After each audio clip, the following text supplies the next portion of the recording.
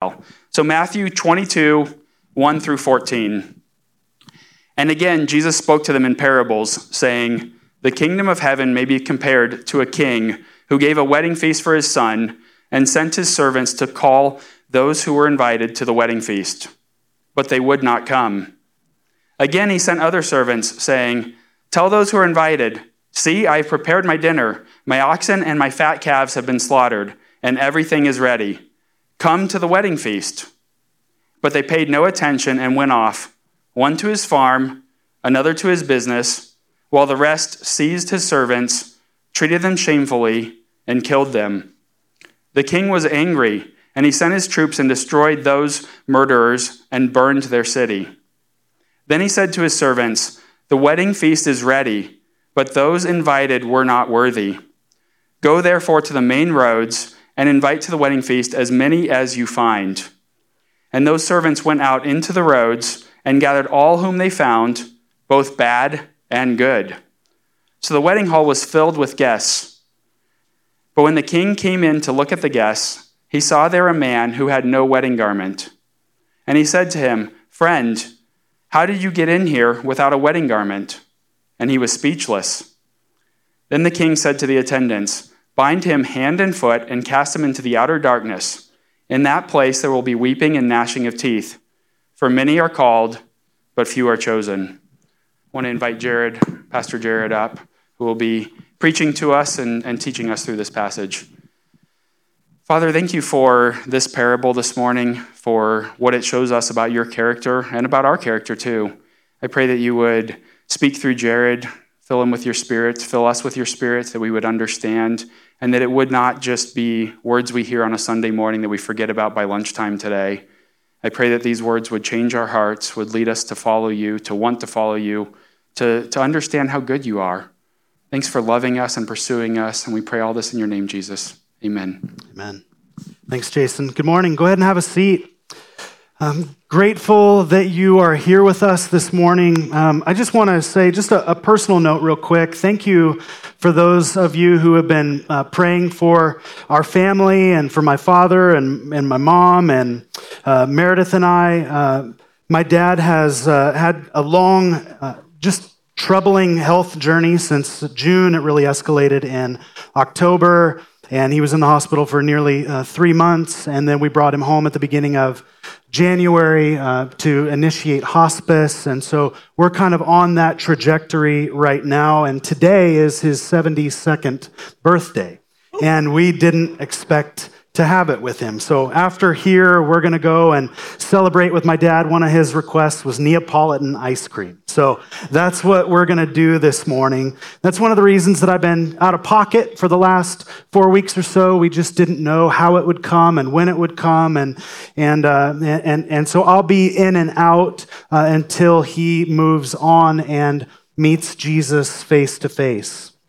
I recognize a number of us that are suffering loss, that are suffering heartache, that are in troubling and trying times, period. So as a family, there's a lot of that going on in this church community. So I want to communicate to you that you're not alone. You are absolutely not alone. The closer that Jesus gets to his cross, the more intentionally he uses his time. We're recognizing that in our own family life. As the closer my father gets to meeting Jesus face to face, the more intentionally we use our time. Jesus' speech always makes people think. And we're going to see that this morning. We have Matthew journals around the room on the right and left. If you don't have one of these Matthew journals, go ahead and raise your hand. And these are free, no strings attached. They've got the words of the text on the left page and a blank lined page on the right. And you can just follow along and make notes. The closer that Jesus gets to his cross, the more intentionally he uses his time. And his speech always, always, always makes people think. And so today, we are going to hear Jesus speak in a parable that is spoken to the religious establishment of his day. And Jesus is in full confrontation mode. He's using his time very, very, very intentionally. He's challenging and he's warning Israel's leaders. And so what he does, that Jason read, he offers this parable about a wedding feast where the meaning in this parable, it's not opaque. It's very, very clear. The symbolism is clear. What the players in this parable represent become very clear. Parables are one of Jesus's favorite ways to teach. About a third of his teaching comes in the form of parables. And if you're unfamiliar with what a parable is, it's a simple kind of earthly story that has a heavenly meaning. A parable will typically provide just a single idea, a bit of a hook to hang truth on. So they're memorable by design. And parables are designed to convey lessons and to convey principles and to convey truth. They're not really designed to mirror real life. So there are times as you're reading these parables that they seem a bit fantastical. You're kind of like, well, are things really like that? Well, no, they're not. The point is that a point is being made. And so this parable that Jesus speaks to the religious rulers of his day, it highlights something. This parable in particular this morning in chapter 22 is highlighting the goodness and the patience of God for the undeserving. I don't want us to miss that. But it's also highlighting something else. It's highlighting the danger of indifference and apathy, the danger of hostility, the danger of self-righteousness. Jesus, through this parable, he will offer a way forward for Israel's leaders if they have the ears to hear. And we'll see whether or not they do in a moment. But it's important for us to remember that this parable is actually spoken to Israel's leaders. It's spoken to, they're in a theocracy. It's spoken to this mix of people who are leading Israel, the Pharisees, these civic leaders, these political leaders, these religious leaders.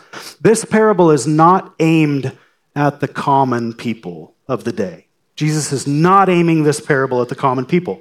However, the ruling class, these rulers, whether political, civil, or theological or religious, they're people, and common people are people, so they share something in common, and that thing that we share in common is our humanity. So the tendencies that are alive and well in the Pharisees are also alive and well in the common people, and because we're also people, the tendencies that are alive and well in the Pharisees also they exist in us as well. So wise is the person who can learn from another person's mistakes. Let's just take a moment and let that settle in. Wise is the person who can learn from another person's mistakes. So what we're going to do this morning, we're going to get into the context, then we're going to get into the parable, and then we're going to draw out a few lessons, and we're going to grow in wisdom together as a family. Beginning in chapter 21, so we're in Matthew chapter 22. Beginning in chapter 21, Jesus' disciple Matthew, he introduces the reader to this last week of Jesus' life. We call it Holy Week, or we call it Passion Week. Passio is a Latin word that means to suffer. And so this last week of Jesus' life is about his suffering. And Matthew devotes a full 8 chapters to the very last 7 days of Jesus' life. So he's devoting over a quarter of this entire gospel and record of Jesus' life just to the last 7 days. It's incredibly important. Last week, Trevor taught, a few weeks ago actually, Trevor taught through the triumphal entry where Jesus enters into Jerusalem with the cross, his actual murder in view, just 7 days out. He's a week away from his crucifixion at the hands of the Roman soldiers, but at the request of the Jewish leaders. And we saw in chapter 21 that crowds are gathering around Jesus, and they're doing so, shouting this word, Hosanna. It's a word that means save, please. But also in the crowds are his enemies. And so we're seeing this mix of like acclaim and worship and also conflict that's escalating before him. And Jesus, intentionally using his time, pointedly began to confront Israel's leaders, particularly their corruption. He had no time anymore for it. And so what we saw was a Jesus who is altogether different from every worldly king because he's not like the other kings of this world. He's human, yes, he's like us, but he's also God, so he's God and man, similar, but in another category altogether. Last week, Rick Friesen taught through the remainder of chapter 21. It was a pretty large chunk with saying after saying and teaching after teaching of Jesus. And we saw that Jesus of Nazareth has this wise and supernatural authority over every established leader.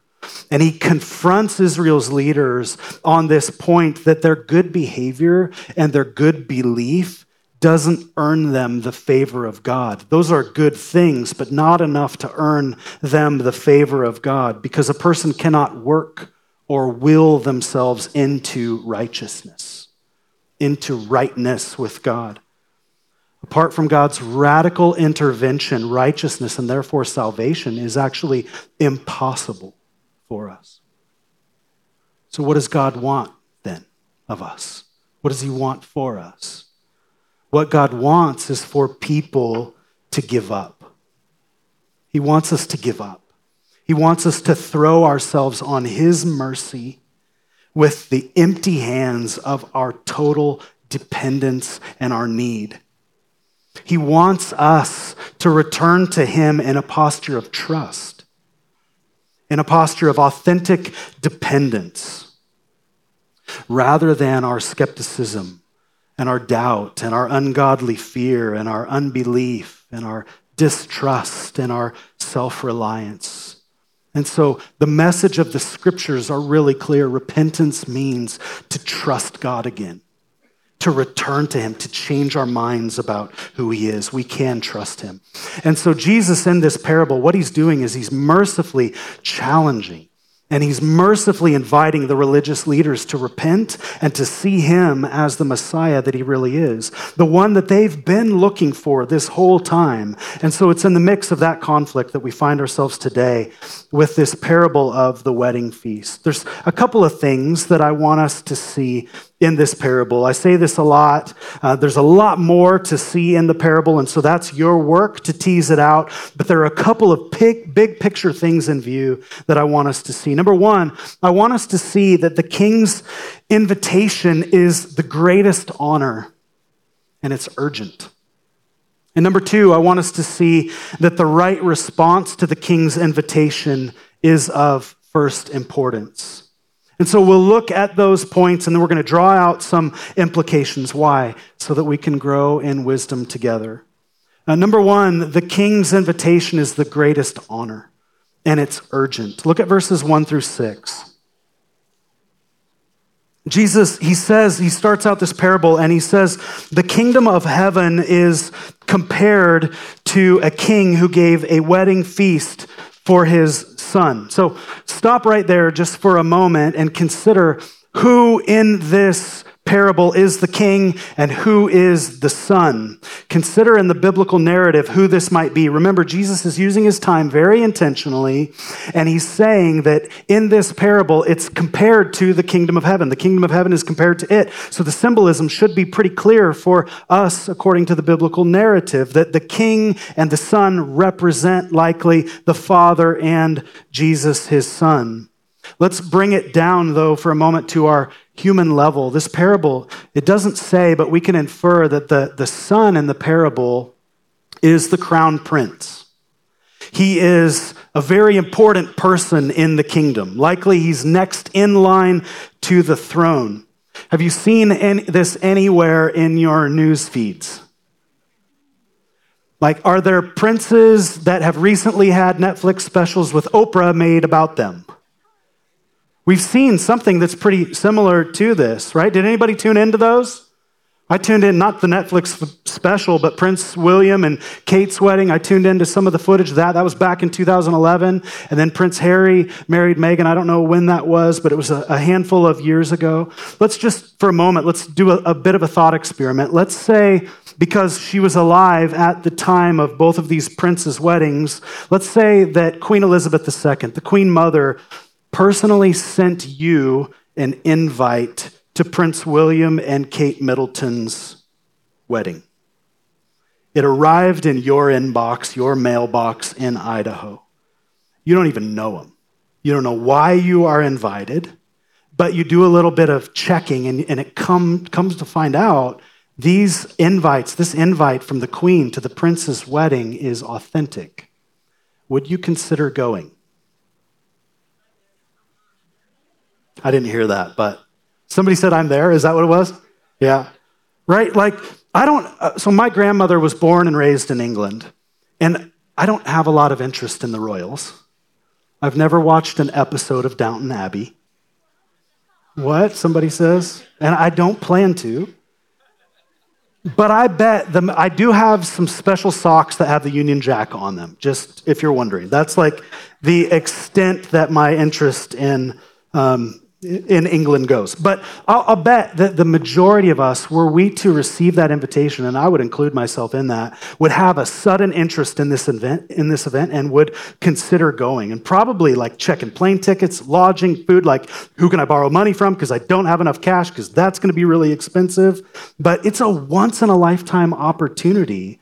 And what we would realize pretty quickly is that the invitation wouldn't last forever. So there would be an RSVP deadline. And if there were a deadline, we had better mind it. So in this parable given by Jesus, Jesus says that this king sent wedding invitations and called on a specific list of guests. These would have been people in his kingdom that would have interacted with him, his son, the royal party, the whole, the king would have had specific names and faces in view. And these people were called on by the king for the most significant, or one of the most significant moments in this crown prince's life. They were afforded a great honor, but there's this plot twist, and Jesus says in the parable, but they wouldn't come. In a monarchy, when the king calls on you, you come. Particularly in ancient monarchies, you would reschedule your appointments and you would get there. But what we're told in the parable is that they're unwilling to go. And what we keep seeing from Jesus, though, is that this king he's generous. And the commentators, as I've been reading on this, they say that there are probably historical reasons for sending out a second invite. So we could think of these invites as one is a save the date and another one is an invite. But he's got these same servants in mind, and so he sends his servants back to them, and he reminds them again, hey, we got prime rib, all the fixings are ready, like the young unmarried maidens are going to be looking their best, the young men are going to be looking their best, they're looking to dance, they're looking to meet each other, the food is going to be incredible, the drink is going to be extraordinary, come and feast, come to my son's wedding. But what we're told in the parable is those invited still paid no attention. That's the language. They literally did not care. They were indifferent to the king and they were apathetic to the king's son. And so what they did, we're told, is that they kept their schedules. Some went to their businesses, some went to their farms. They cared more for the ordinary elements of their lives than the extraordinary summons of this ancient king. And we're told, as Jesus unfolds this parable, that some of the invitees, they actually put their hands on the king's servants. They badly mistreated them, and they killed them. So we see that they're not just indifferent to the king, unwilling and apathetic, but they're actually hostile to the king. They're hostile to his son. They're hostile to this kingdom. How do you think the king should respond? How would you respond if you were in the king's shoes? That's what these parables are meant to do. They're meant to transport us into the story and help us to see ourselves as players in the story. The king is offended, rightfully, disrespected. Rather than celebrating, now the king has justice on his mind. He's righteously angry. We're told by Jesus in this parable that the king sends his troops to deliver this due penalty for political insubordination and for rebellion. And he destroys these murderers who murdered his servants, and then he destroyed their city and he burned it. If you've got a study Bible or you read any commentaries on this, most of the commentators are saying that Jesus could actually be foreshadowing the destruction of Jerusalem that's going to happen in just about 35 to 40 years as this Roman general named Titus sieges Jerusalem in AD 70, sacks the temple, destroys the temple, and burns out the city of Jerusalem. The people in this parable, they refused to honor the king's son, and now they're under the judgment of the king, which means there's been a significant shift. They're no longer recipients of the king's generosity. They're no longer included in the feast. These recipients of the invitations, initially, they did what they most wanted to do, and what they did was make themselves worthless and unworthy. And so they reject the king, and now we see that the king is rejecting them. This king's patience is running out. So what now in the parable? We've got a destroyed city. We've got a lot of pain and grief, and we've still got an empty wedding feast. But the king's son and the king himself are still worthy to have every seat filled. So we see this, there's yet another in Jesus' parable plot twist, where this guest list shifts. We need to remember, this is a parable from Jesus about what the kingdom of heaven is like. The kingdom of heaven has a very worthy king. The kingdom of heaven has a very worthy son. And now the kingdom of heaven has a very surprising guest list. The invite list is no longer narrow, but it actually grows wide. And so we see point number 2 here. The right response to the king's invitation is of first importance. This king, he tells his servants, he says, go out to the main roads, go out to the people and invite all that you can find. Invite both the worthy, invite the unworthy, invite the good, invite the bad. This wedding will go on. Why? Because the king and his son are worthy to be celebrated. And this parable of the wedding feast is connected to several passages that Rick walked us through last week. There's this continuing theme where Jesus is getting more and more confrontational. He's getting more and more pointed in his words. He's getting more direct with the religious establishment of Israel. And in those parables that Rick walked us through last week, Jesus highlighted that a different and an unexpected group of people would actually take the place of those who reject God. Remember, Jesus said the tax collectors and the prostitutes would enter the kingdom of God before the religious leaders would, and this was unthinkable to these religious leaders. Why? Why would Jesus say that? Because these religious rulers were paying lip service to God. They look nice on the outside, but inside they are vile and they're malicious. And then, as Rick taught, we were told a parable about these tenants that are working a field, a vineyard, and they're not producing fruit for the owner of the vineyard, but instead they're actually violently opposing this vineyard owner. So the vineyard owner sends his servants to talk to these tenants of the field, but the tenants of the field seize the servants, symbolized as the prophets that God was sending to the people of Israel, and they murdered them. And so the owner of this vineyard in the parable said that this vineyard would be taken, it would be given to other tenants who would respect him and produce fruit. And now Jesus is teaching in this parable in Matthew chapter 22, the parable of the wedding feast, that the king will actually welcome people to his son's wedding feast who the religious establishment would actually see as vile. They would hate the people who were being welcomed into the wedding feast. The Gentiles, those who are of non-Israelite ancestry, the prostitutes, the tax collectors who were Israeli people but who had turned on their people and were now collecting taxes on behalf of the Romans from the Israelites.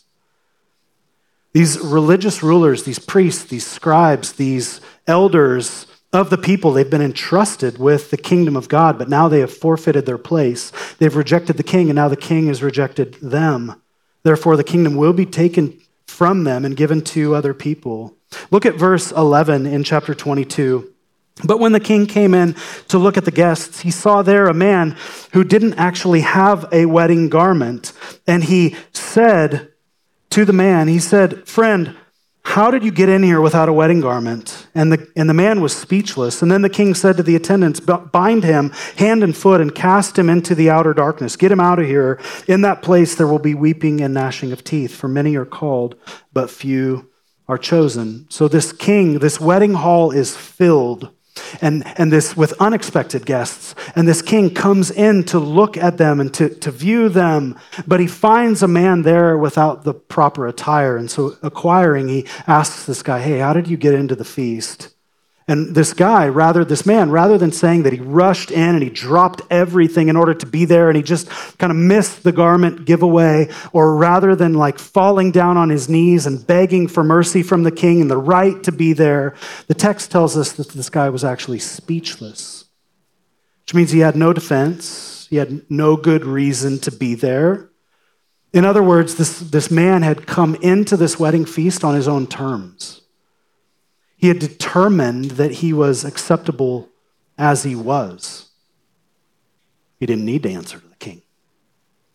He didn't need to come in on the terms of the king. And what we learn is that he wasn't clothed by the garments provided by the king. There's an early church father named Augustine.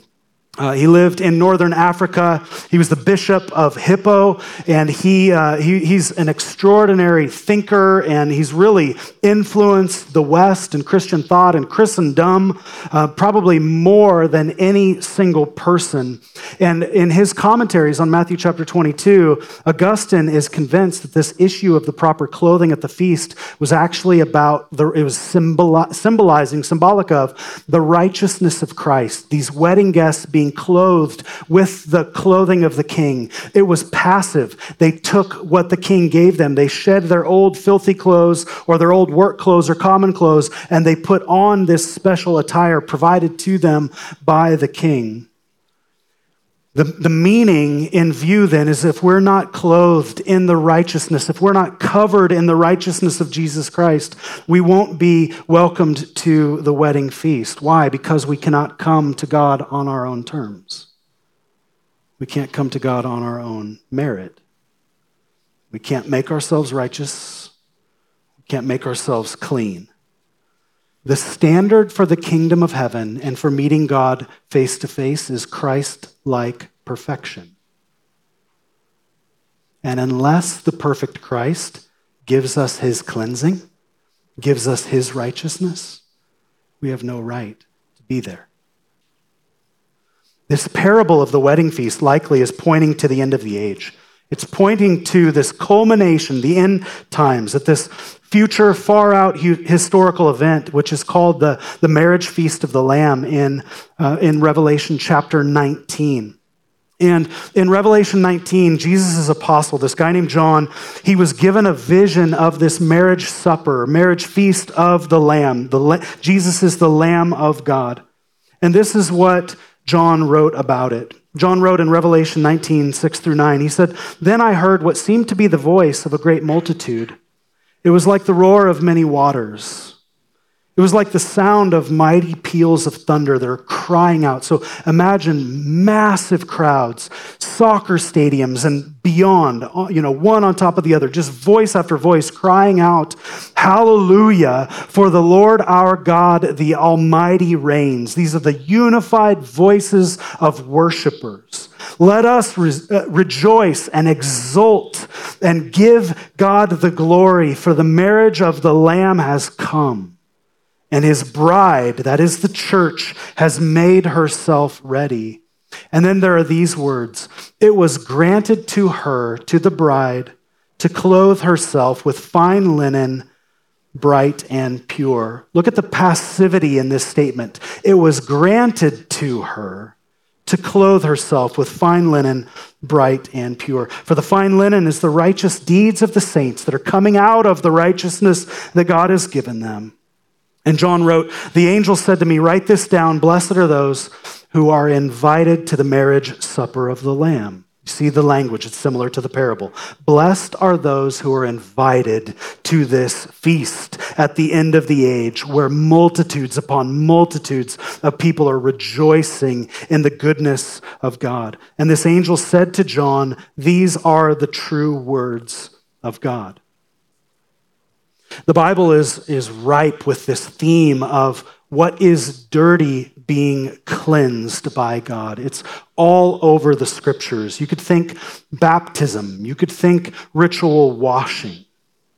The Bible also is ripe with a similar illustration of having filthy clothing exchanged for clean clothing, as symbolic of God taking our shame, taking our sin, and exchanging it with something, a righteousness and a purity and a holiness that he himself gives us. So it's got in view this righteous standing of Jesus Christ and his work actually covering us. And so this picture in this parable is showing us that if we're to join the king in his feast, we must be cleansed and we must be clothed according to his standard. And so we respond to his invite with empty hands, and he makes us ready with his work and his righteousness and his goodness. 700 years before Jesus lived in the flesh as human, Isaiah, this prophet, he would write in Isaiah 64, verse 6, speaking of the people of Israel and of humanity in general, we have all, by walking away from God, by doing what is right in our own eyes, become like one who is unclean. And all of our righteous deeds are like a polluted garment. There's the theme. If we come on our own merit to God, this is what we bring. Polluted garments. But if God covers us with his righteousness, Isaiah writes, I will greatly rejoice in the Lord. My soul shall exult in my God. For, look at the passivity here, he has clothed me with garments of salvation. He has covered me with the robe of righteousness. This is not something that we are doing for ourselves. This is something that Almighty God is doing for us through the life of his Son. There's also this account in this minor prophet at the end of your Old Testament named Zechariah, where there's this temple priest. He's a guy named Joshua. He's kind of a random guy. He's not the Joshua in the fifth book of your Old Testament, but he's a different Joshua. He's a temple priest, and he stood before the Lord clothed with filthy garments. And we read in Zechariah chapter 3 that this angel of the Lord, maybe this is what's called, theologians call this a Christophany, where in the Old Testament there's often these appearances of the angel of the Lord speaking authoritatively, proclaiming the words of Almighty God. Like many theologians believe that the angel of the Lord is actually Christ himself appearing in power before people in the Old Testament. But this is what happens. This angel of the Lord removed these filthy garments from this priest and said, quote, behold, I have taken your iniquity or your sin away from you, and I will clothe you with pure vestments. So there's this idea in play of a great exchange, taking filthiness and then giving righteousness in place. This illegitimate man in the wedding feast, he came into the wedding feast of his own merit, his own standard. He didn't come in before Jesus with authentic gratitude and humility. And therefore, this king, as he sees him, not clothed like the other guests, commanded that this guy be removed. And the king says, bind him and cast him into the outer darkness where there's weeping and where there is regret and where there's the grinding teeth of misery, which is a description of what judgment will be like for those who reject the king's invitation and refuse to honor his Son. It's a serious warning. You can feel it. And Jesus finishes this parable saying, many are called, but few are chosen. Many are invited, but few will come. This statement, it drips with what theologians call the doctrine of election.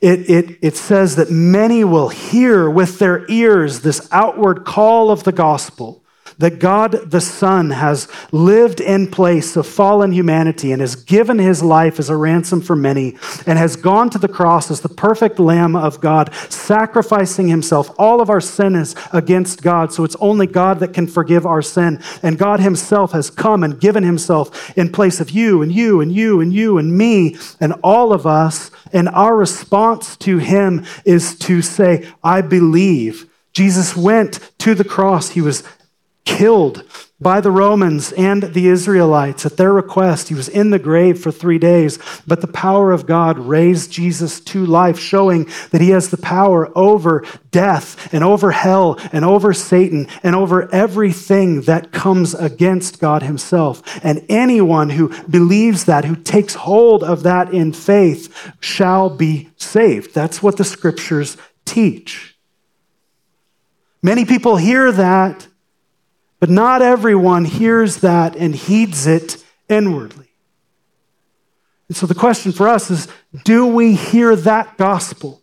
Do we cling to that gospel as our only hope? So when we meet God face to face, we fall to the ground in humility and we point at the Son and said, he says that I can come. He says that we can be here. He is my only hope. We don't come with, look at all the things I've done, the rap sheet, my resume saying, this is what I bring. We don't come with any of that. We come with the work of the Son on our behalf. And he says, well done, good and faithful servant. Enter into your master's rest.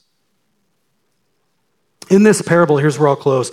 We see 4 categories of response. We see those who are indifferent, those who are hostile, those who are self-righteous, and those who respond humbly. Those who are indifferent, this is the person who just doesn't really care.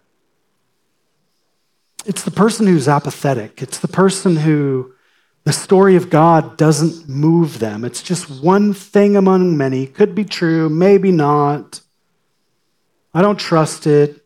I don't really believe it. I got a list of other things that I want to be about in my life, whether it's work or hobby or play or a relationship or my kids or whatever it is. In this parable, Jesus is graciously inviting and warning indifferent and apathetic people. Is this you? Is this your posture toward Jesus? Is this your posture toward God? God is patient with you. You're still here. You're still hearing. And the reality is that the patience will eventually run out. There's also those who are hostile. They just hate God. They're angry with him. They're functionally rejecting him. I don't know if that's where you find yourself, but God is patient with you. He's patient with people who hate him, who raise the middle finger at him, who seek to destroy his church. He's actually patient with them. They're still alive. They still have shelter. They still have water. They still have food. They still have relationships. They still have a job, maybe. He's patient. This is called common grace. But his patience will run out. His patience will run out. There's a third category, those who come on the basis of their self-righteousness. Perhaps you have a view of God that he'll accept you because of your obedience. He'll accept you because of your church work, because of the checks that you cut, because of the Bible knowledge that you have. Maybe you have this kind of you're too clever to say it with your lips, but you got this driving belief in the gut that your life is so well ordered that of course God will accept you.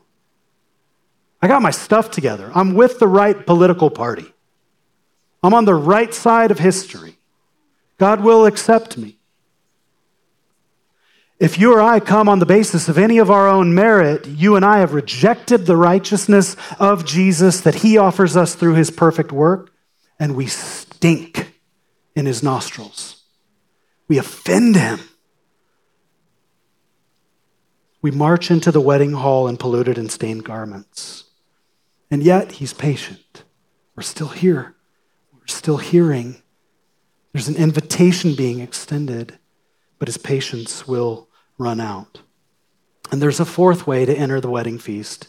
It's to respond humbly to God on his terms, wearing and relying on nothing but the righteousness of his Son, who gave himself to redeem us from all lawlessness and to purify for himself a people for his own possession, who are zealous for good works. Because of what he's done to us, because of what he's doing through us, we're zealous for good works. We don't see our good works as justifying us. We see our good works as a fruit of the justification that God has already given us, the righteousness that he's already extended us. Those who respond humbly to God's invitation on God's terms will not only be welcomed to the wedding feast, but will live forever in the kingdom of God and in the kingdom of his Son, secure and loved and cared for. He is patient with us, and his patience will never run out. Pray with me. Father, help us to trust this. Help us to hear the voice of your Spirit speaking to us, naming the places and the ways in our thoughts and in our lives that we need to give up. We need to throw ourselves on your mercy. Lord Jesus, thank you that your mercy extends to the undeserving. Of course it does, because you are that good. Help us humble ourselves before you and follow you all of the days of our life. In Jesus' name, amen.